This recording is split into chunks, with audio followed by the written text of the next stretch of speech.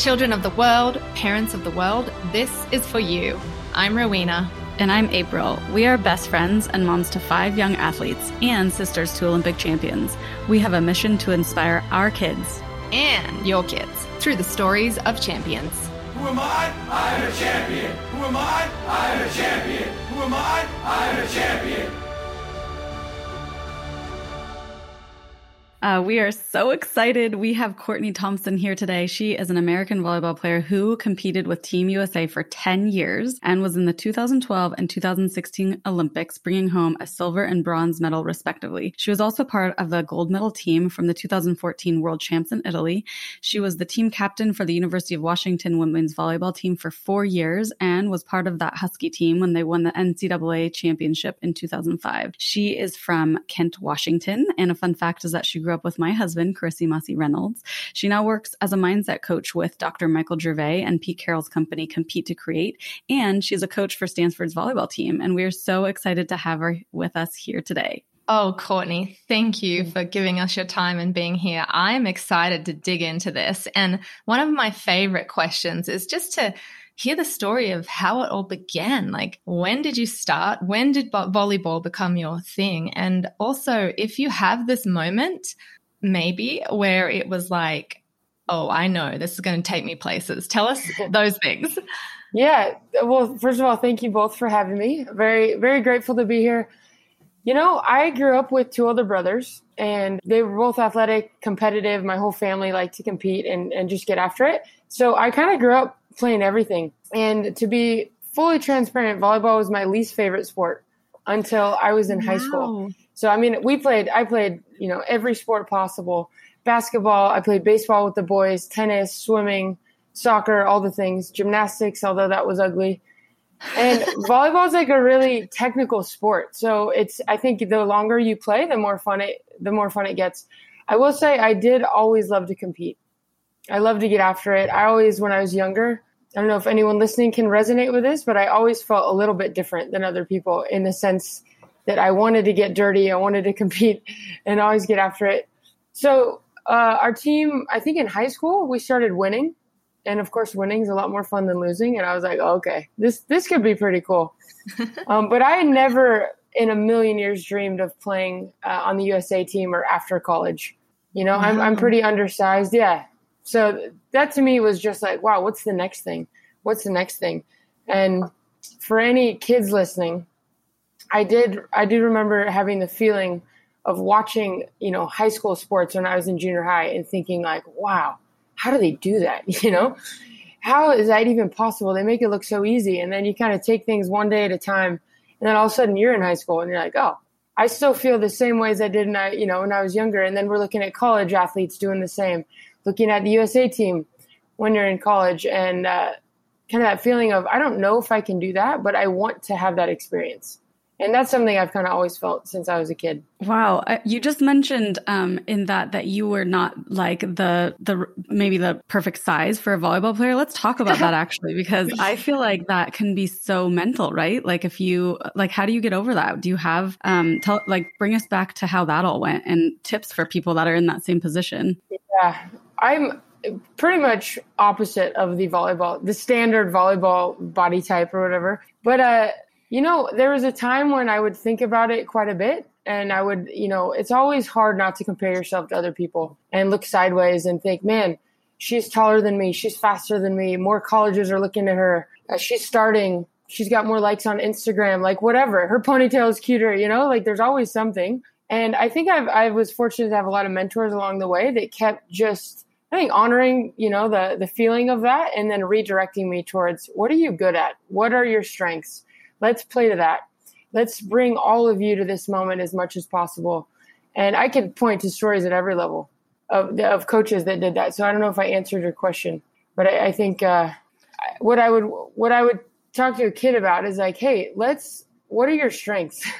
You know, what do you bring that no one else brings? And how can we focus on that more than anything? And yeah, you want to work on your weaknesses, but you also want to bring your best in any situation. So the more that I focus on that, the better. I love this. We have a friend who knows you and is obsessed with your career in volleyball. And she's like, oh, she's got a small frame, but a big game. And I just love these stories of not typical. So you never had when you were doing all these other sports when you were younger and you loved to compete, was it just the joy of competing, or did you actually have a dream when you were little? Like, I want to be on the world stage in something.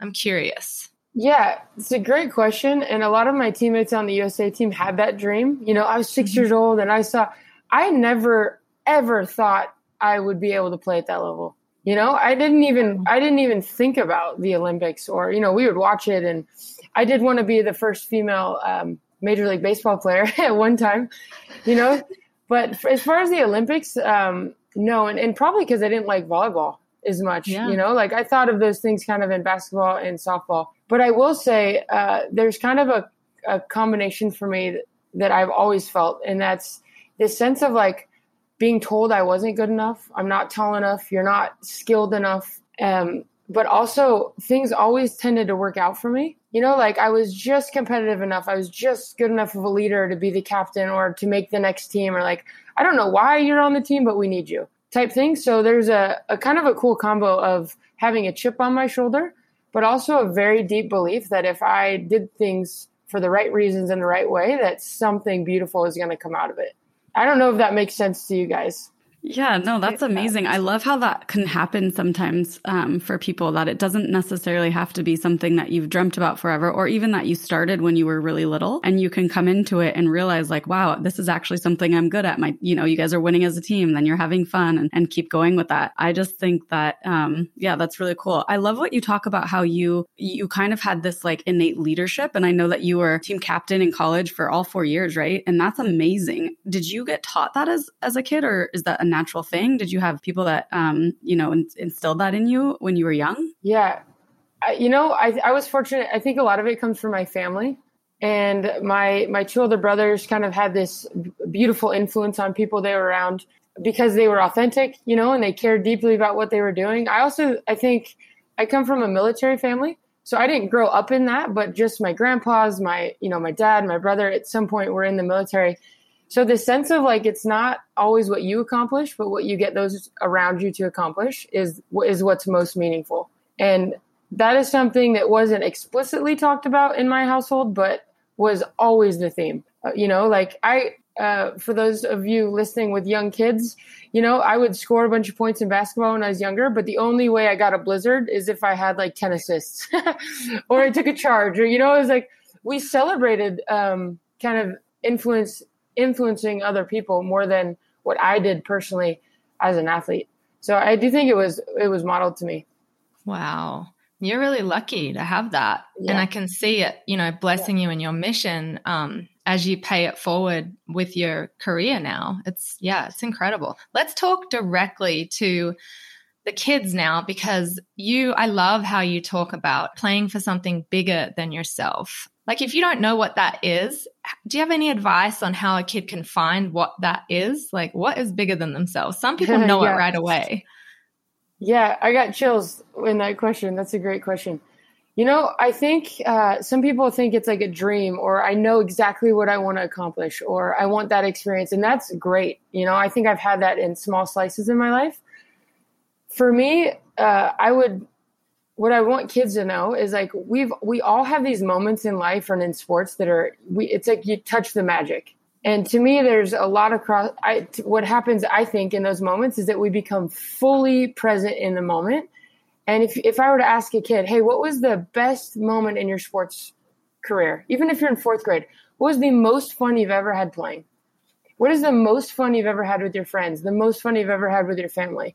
And if we were all to describe that, it would be those moments where like nothing else in the world matters.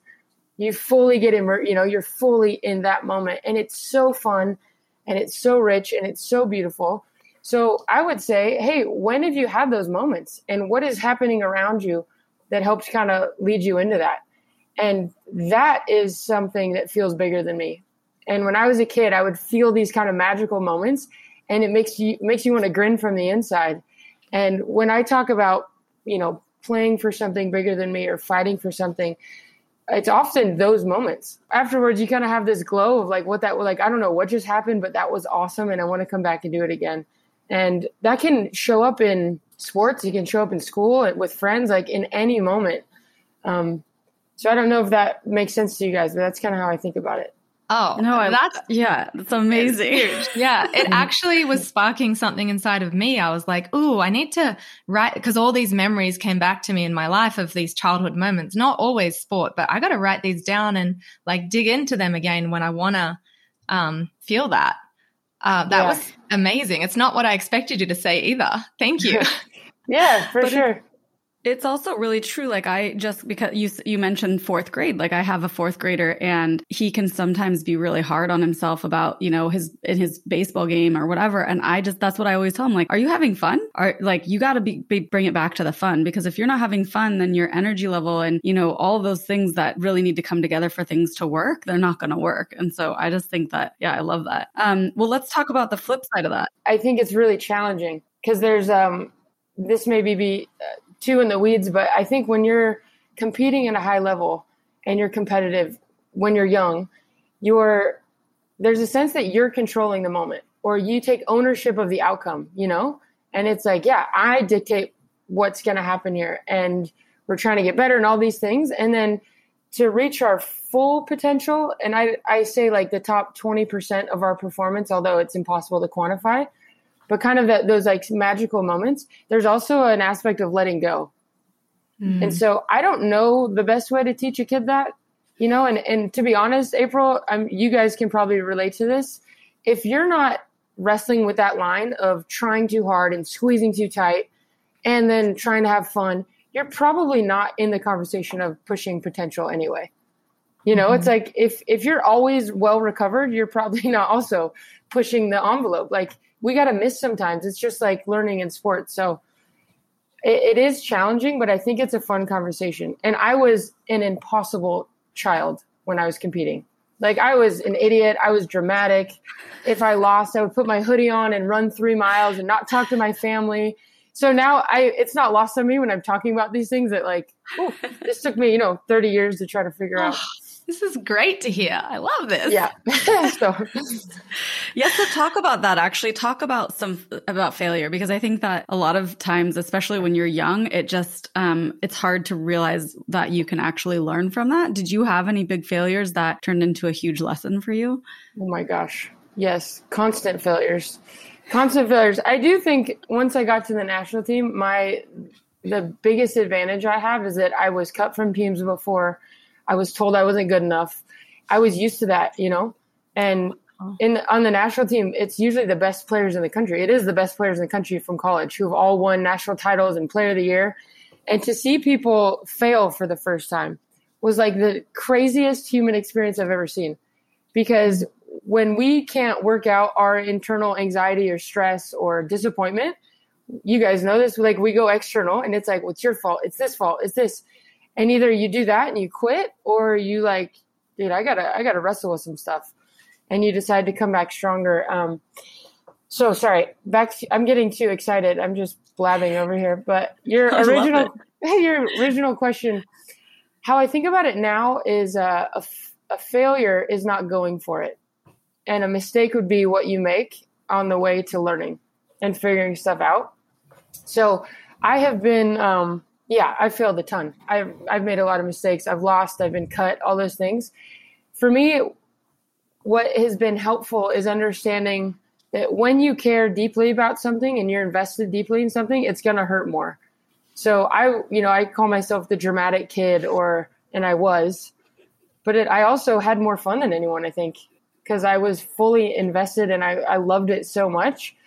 What has helped me is being a little bit more pragmatic in the process after a big disappointment. So I'll give you an example because this is vague, but I played for 10 years on the USA team and was fortunate to go to 2 Olympics. I also got cut from 2 World Cup teams, which is about 9 months before the Olympic Games. And so in both quads, it felt like it was impossible for me to make the Olympic team, because that's a pretty, like, if you don't make that team, it's kind of like, all right, the odds are stacked against you. And so when I'm in a massive disappointment like that, I think there's a a process of being emotional and just honoring kind of the difficult part of what's happening. You care, you didn't get what you wanted. It sucks. It's not ideal. And so however you express that, I think it's really important to honor that part of it. And then for me, it's like, how quickly can I get back to reconnecting to what's possible? Like now, this is the reality of right now. What is the next best thing I can do? You know? And what's the reality of not talking about fluffy stuff, but really like here, you didn't get what you wanted. That's off the table. What's the next best thing? And then how quickly can I get to focusing on what's within my control? And the minute that I start taking action on that, I start feeling more motivated. I get more excited. It's like I could be me again. So to me, that's like the process. And I wish when I was younger, I kind of understood that we could train that process just like we train anything else. I just have been writing so many notes. This is absolutely brilliant. So let's get into now for our kids who are listening who maybe have this dream brewing. Maybe it's an Olympic dream. Not all of our listeners are in sports that are Olympics, but let's just talk about that. So you went through hard times, you went through failures, but you did compete in 2 Olympics and medal in 2 Olympics. Am I right? Yes. Yeah. That's correct. Can you talk through for our kids just so that they can start visualizing themselves what it might feel like for them when they're there, this possibility? Like, what was it like? Did you walk in the Olympic Games ceremony? I know some athletes don't. Talk about that. What was it? What did it feel like? What did it look like? What was it like standing on the podium with your team? Oh, man. You're bringing up all the feels right now. Yeah, right? How long do you have? No. I'll be honest. Since I was a kid, I really liked gear and free gear and uniforms. Like I would lay out my uniform. Yeah. Just all of those things were so cool to me. And so the first moment that comes to mind is when we get all of our Olympic gear, and they make it really special for you. And you have a whole dress. Yeah. They have a whole dressing room with your stuff and all your sizes, and they're running around exchanging stuff. It's just cool because I think it symbolizes being a part of something that's rare and bigger than you. And it's really cool. And you're in it with some amazing people. So my experience, it just felt really surreal. Like I did get to walk in the opening ceremonies both times. And it's just like, you're in the tunnel and someone chants like USA, and then everyone starts and you're just like, how did I get here? Like, this makes no sense. This little 5'7" kid that's not that good from Kent, Washington, and you're looking around going, how the hell did I get here? There's all these, I perceive Olympians as like superheroes. And then you're standing there and you're like, wait a minute, So that was, to me, it felt really surreal and just fun to think like but for most volleyball players in the world, they would give a lot to be in this moment, to get to compete on this stage. Like everybody that plays our sport, this is the pinnacle. Like that's a pretty special, that's how I felt going into the gold medal match. We weren't fortunate enough to win. But walking into that is like, wow, there's 24 of us getting to play in this game that everybody in the world will want to be in. Like, that's pretty awesome. Oh my gosh. You definitely gave me chills. I never got to that moment. Rowie did, which was amazing. She was, Rowie. Yeah, she went to the Olympics for Australia. And so she definitely got that. But watching my sister Julia do it, I felt like I kind of like felt like I was there, even though I wasn't. So I love that you just gave everybody that vision, because I think that, and we can maybe actually talk about that now is just being able to visualize and how important that can be for a sport, and other kind of mindset tricks. I mean, I know we'll talk about kind of what you're doing right now, helping people with this kind of stuff. But back when you were competing, did you have like certain mindset tricks that helped you compete, like visualization or affirmations or anything that really helped you that you feel like would help anybody listening? Oh man, great question. Yes, a lot. And so what I do now is kind of a mindset coach is like, we can train our mind in the same way that we train our body in the weight room or conditioning, the same way that we train our technique on the court. And I wasn't articulate in these skills, and I didn't train them until the my second Olympics. So I also wanted to add this to the last question. So I will say, when I watch the Olympics or I watch college sports, you always imagine that they're just chilling. Like they've got their stuff together. They feel, they're not losing confidence. They're not nervous. You're just like, wow, they look like they're owning this moment. And I want to say that to kids because there's a false expectation that they should feel that way in a moment that they care about. But the reality is the same things I wrestled with when I was 14. I'm like, yeah, all right, here we go. I've been waiting for this. I can't wait. And then the next breath going, oh my gosh, I can't believe I'm here. I'm nervous. Should I be this nervous? Can they tell that I'm nervous? If I was only a little bit better, I wouldn't be this nervous. Like all of those things, they happen at every level. I think and it's how you guys know this, it's how our brain is designed, to have this negative bias. And then in moments that we perceive as important to us, it's going to default to something that's a little bit more safe. And if we want to pursue potential and like go for it, we've got to lean into those moments and go, wow, my brain's telling me this isn't safe, but this is actually what I want. And there's so many beautiful things on the other side of this if I can just hang in there. So that's kind of vague, but I will say in London, I was toggling between I got this, I was born for this, this is exactly where I'm supposed to be, and going, oh my gosh, what if I blow this? Did they take the right person? Am I good enough? Do I have what it takes? And it felt like a very fun but very stressful 2 weeks for me. And a lot of the motivation for me to compete again in the next 4 years was that I wanted to own the moment a little bit more. And so some of the mental skills that I really committed to for 4 years, I don't think there's no hack to this stuff. Like we got to train this, you guys know, like in the same way we train anything else. So every day for 4 years, I spent a lot of time focusing on how can I be aware of when my mind wanders to what's outside of my control and come back to what I can control. And even something as simple as that, like every time we do that, it's like a bicep curl for our brain. And it's helping us be in this moment. And if we can tie together more of those moments, all of a sudden, wow, I was lost in that for 10 plays, So training control was a big one. And stop me if I'm too in the weeds here, because I could geek out on this for, okay. We love it. I love it. Yeah, this is what we're all about. Oh, yeah. I'm like-minded people here. I was excited for this reason. The skill of control was big. The skill of confidence, which really comes down to self-talk. Like, am I telling myself things that are productive? Not necessarily positive, but what's the most productive thing I can channel my energy into right now? Was a skill that I trained a lot. Reframing, and training optimism, which again isn't necessarily overly fluffy, but like when things don't go well, what's the next best thing? And can I anchor to gratitude, the week before the games? Can I reframe? And then when I'm in the moment of anxiety, performance anxiety, can I stay curious? That was a huge skill for me. I don't know if that relates to you guys, but sometimes if I'm intense and competing and someone's like, well, what are you grateful for? I'm like, all right, kind of want to punch you in the face right now. Like I can't get to gratitude when I'm really anxious.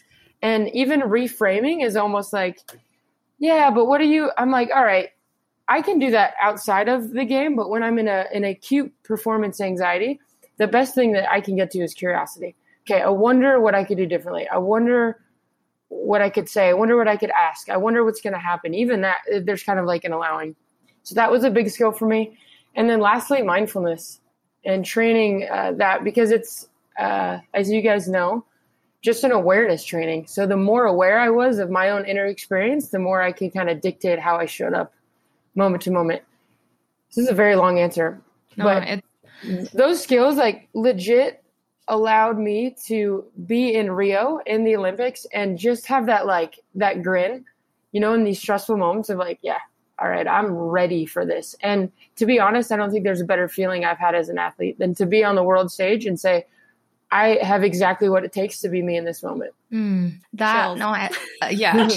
And you talking about all of this, it's really like, this is our mission to have more athletes feel what you just said. And I find it fascinating that, it wasn't until your second Olympic Games, you'd already made the world stage, that you really learned to train your mind. And we want to shake things up like you are doing here. We want to be part of what your mission and what you are doing. And hopefully in 20 years, it's the norm that that children train their minds as much as they do their bodies. Like, I think back to my career, and I thought I did mindset work, but not really, as I'm learning more, and what else is possible? That's the exciting thing. I think we're just beginning to learn about what humans can do. Yeah. I'm fired up because I feel like I want to ask you guys all the questions now, but it's such an important mission, and there's a mental side of it. There's like I want to say spiritual, but not like a religious, just like there's something like really beautiful when we can be present more often that happens. So I love that you guys are doing this, and I'm all in. Tell me really quick. Sorry, I'm talking a lot, but I just find you so fascinating. I listened to a podcast where you talked about your coach, or you had a coach that was really aggressive and abusive, it sounded like. And I loved how you got through that. I was like, this is gold, because I dealt with that, and I know there are going to be more young athletes dealing with that. Give us your best tricks and tips. Oh, good question. I think I will say I've learned a lot from the coaches that I didn't agree with all the time, or that I didn't respect how they did it. I would say you could label them bad coaches, in my opinion. You can learn a lot from them. So for me, I don't know exactly what story you're referring to, but there was a cool year when I was in Switzerland, and I played for the same team for 2 years in a row. And this coach was like very gnarly, like Eastern European, super aggressive, old school. Yeah. He would say things that were highly inappropriate. And the first year, it like really rattled me. And then we started working with Dr. Michael Gervais, who I work for now, and then training all those mental skills. And it was pretty cool because it was a full year later. And the first practice, I set one ball, and you could just hear him in the gym right as I said it.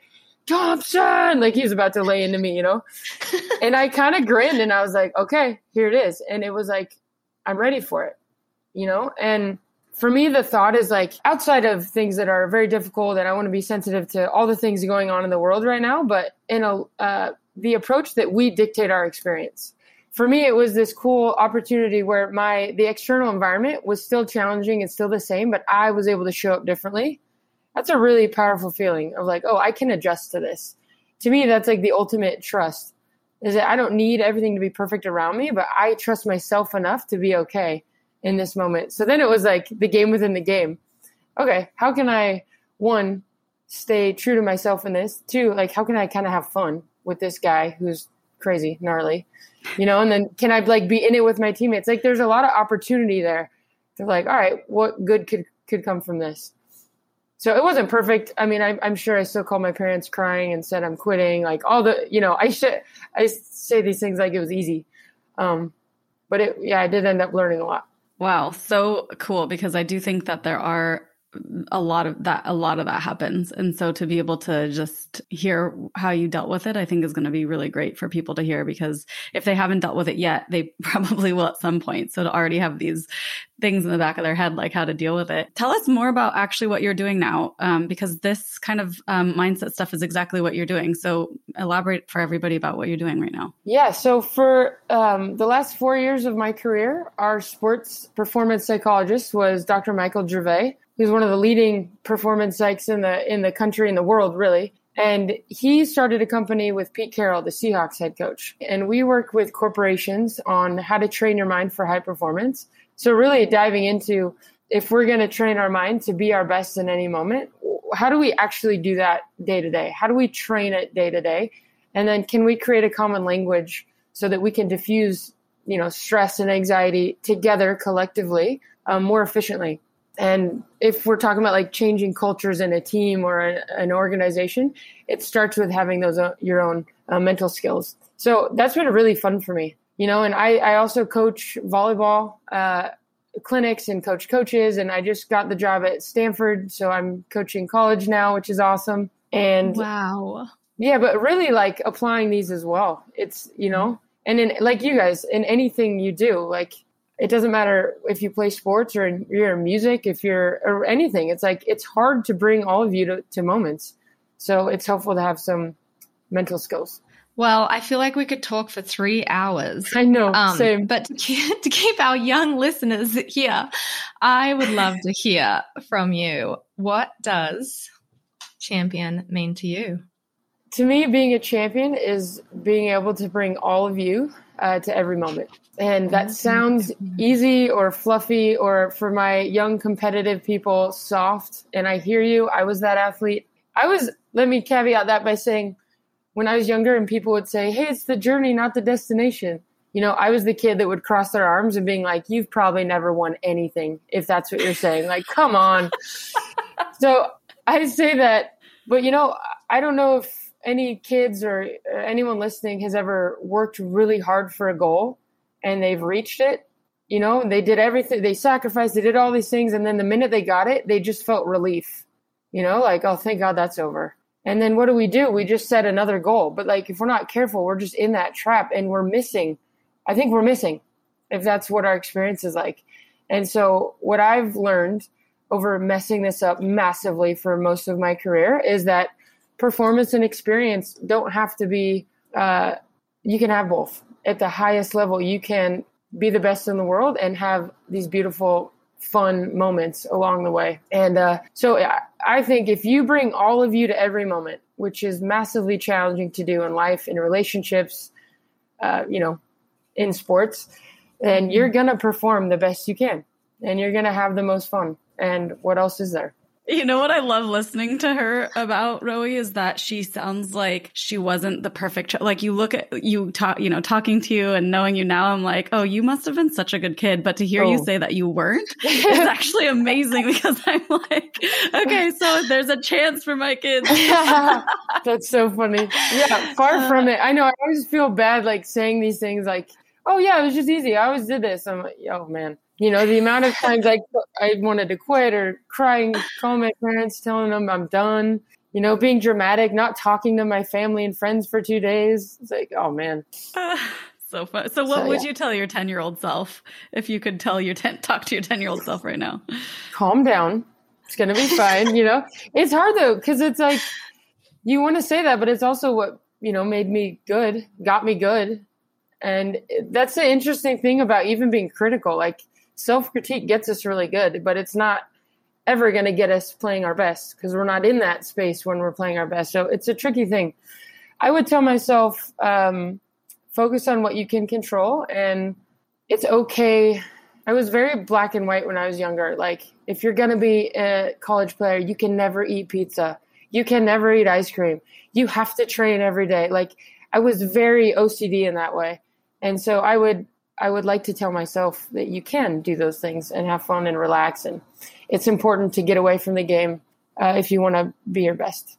The best in the world eat pizza. It's fine. Heck yes. Yeah. Courtney, this has been such a joy.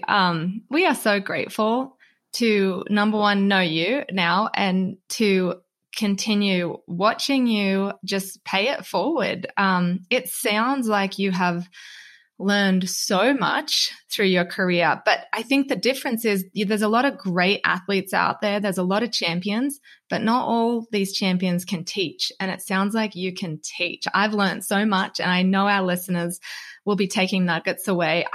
I literally wish I had you when I was a kid and I had this recording, because I think I would have played it every few days, to keep reminding myself there's so many good nuggets in. And if you are listening and you didn't hear all of them, repeat and listen again. This was incredible. I'm so, like I said, grateful, and your mission's important. We're behind you 100%. Thank you. Thank you so much. Yeah, likewise. Thank you guys so much. Okay, wow. I hope you got as much out of that interview as we did. That was incredible. And if you didn't, make sure to tune in this Thursday, where we are going to break down Courtney's tips. There were 5 incredible gold nuggets and many more. So can't wait to see you then, and tune in for greatness.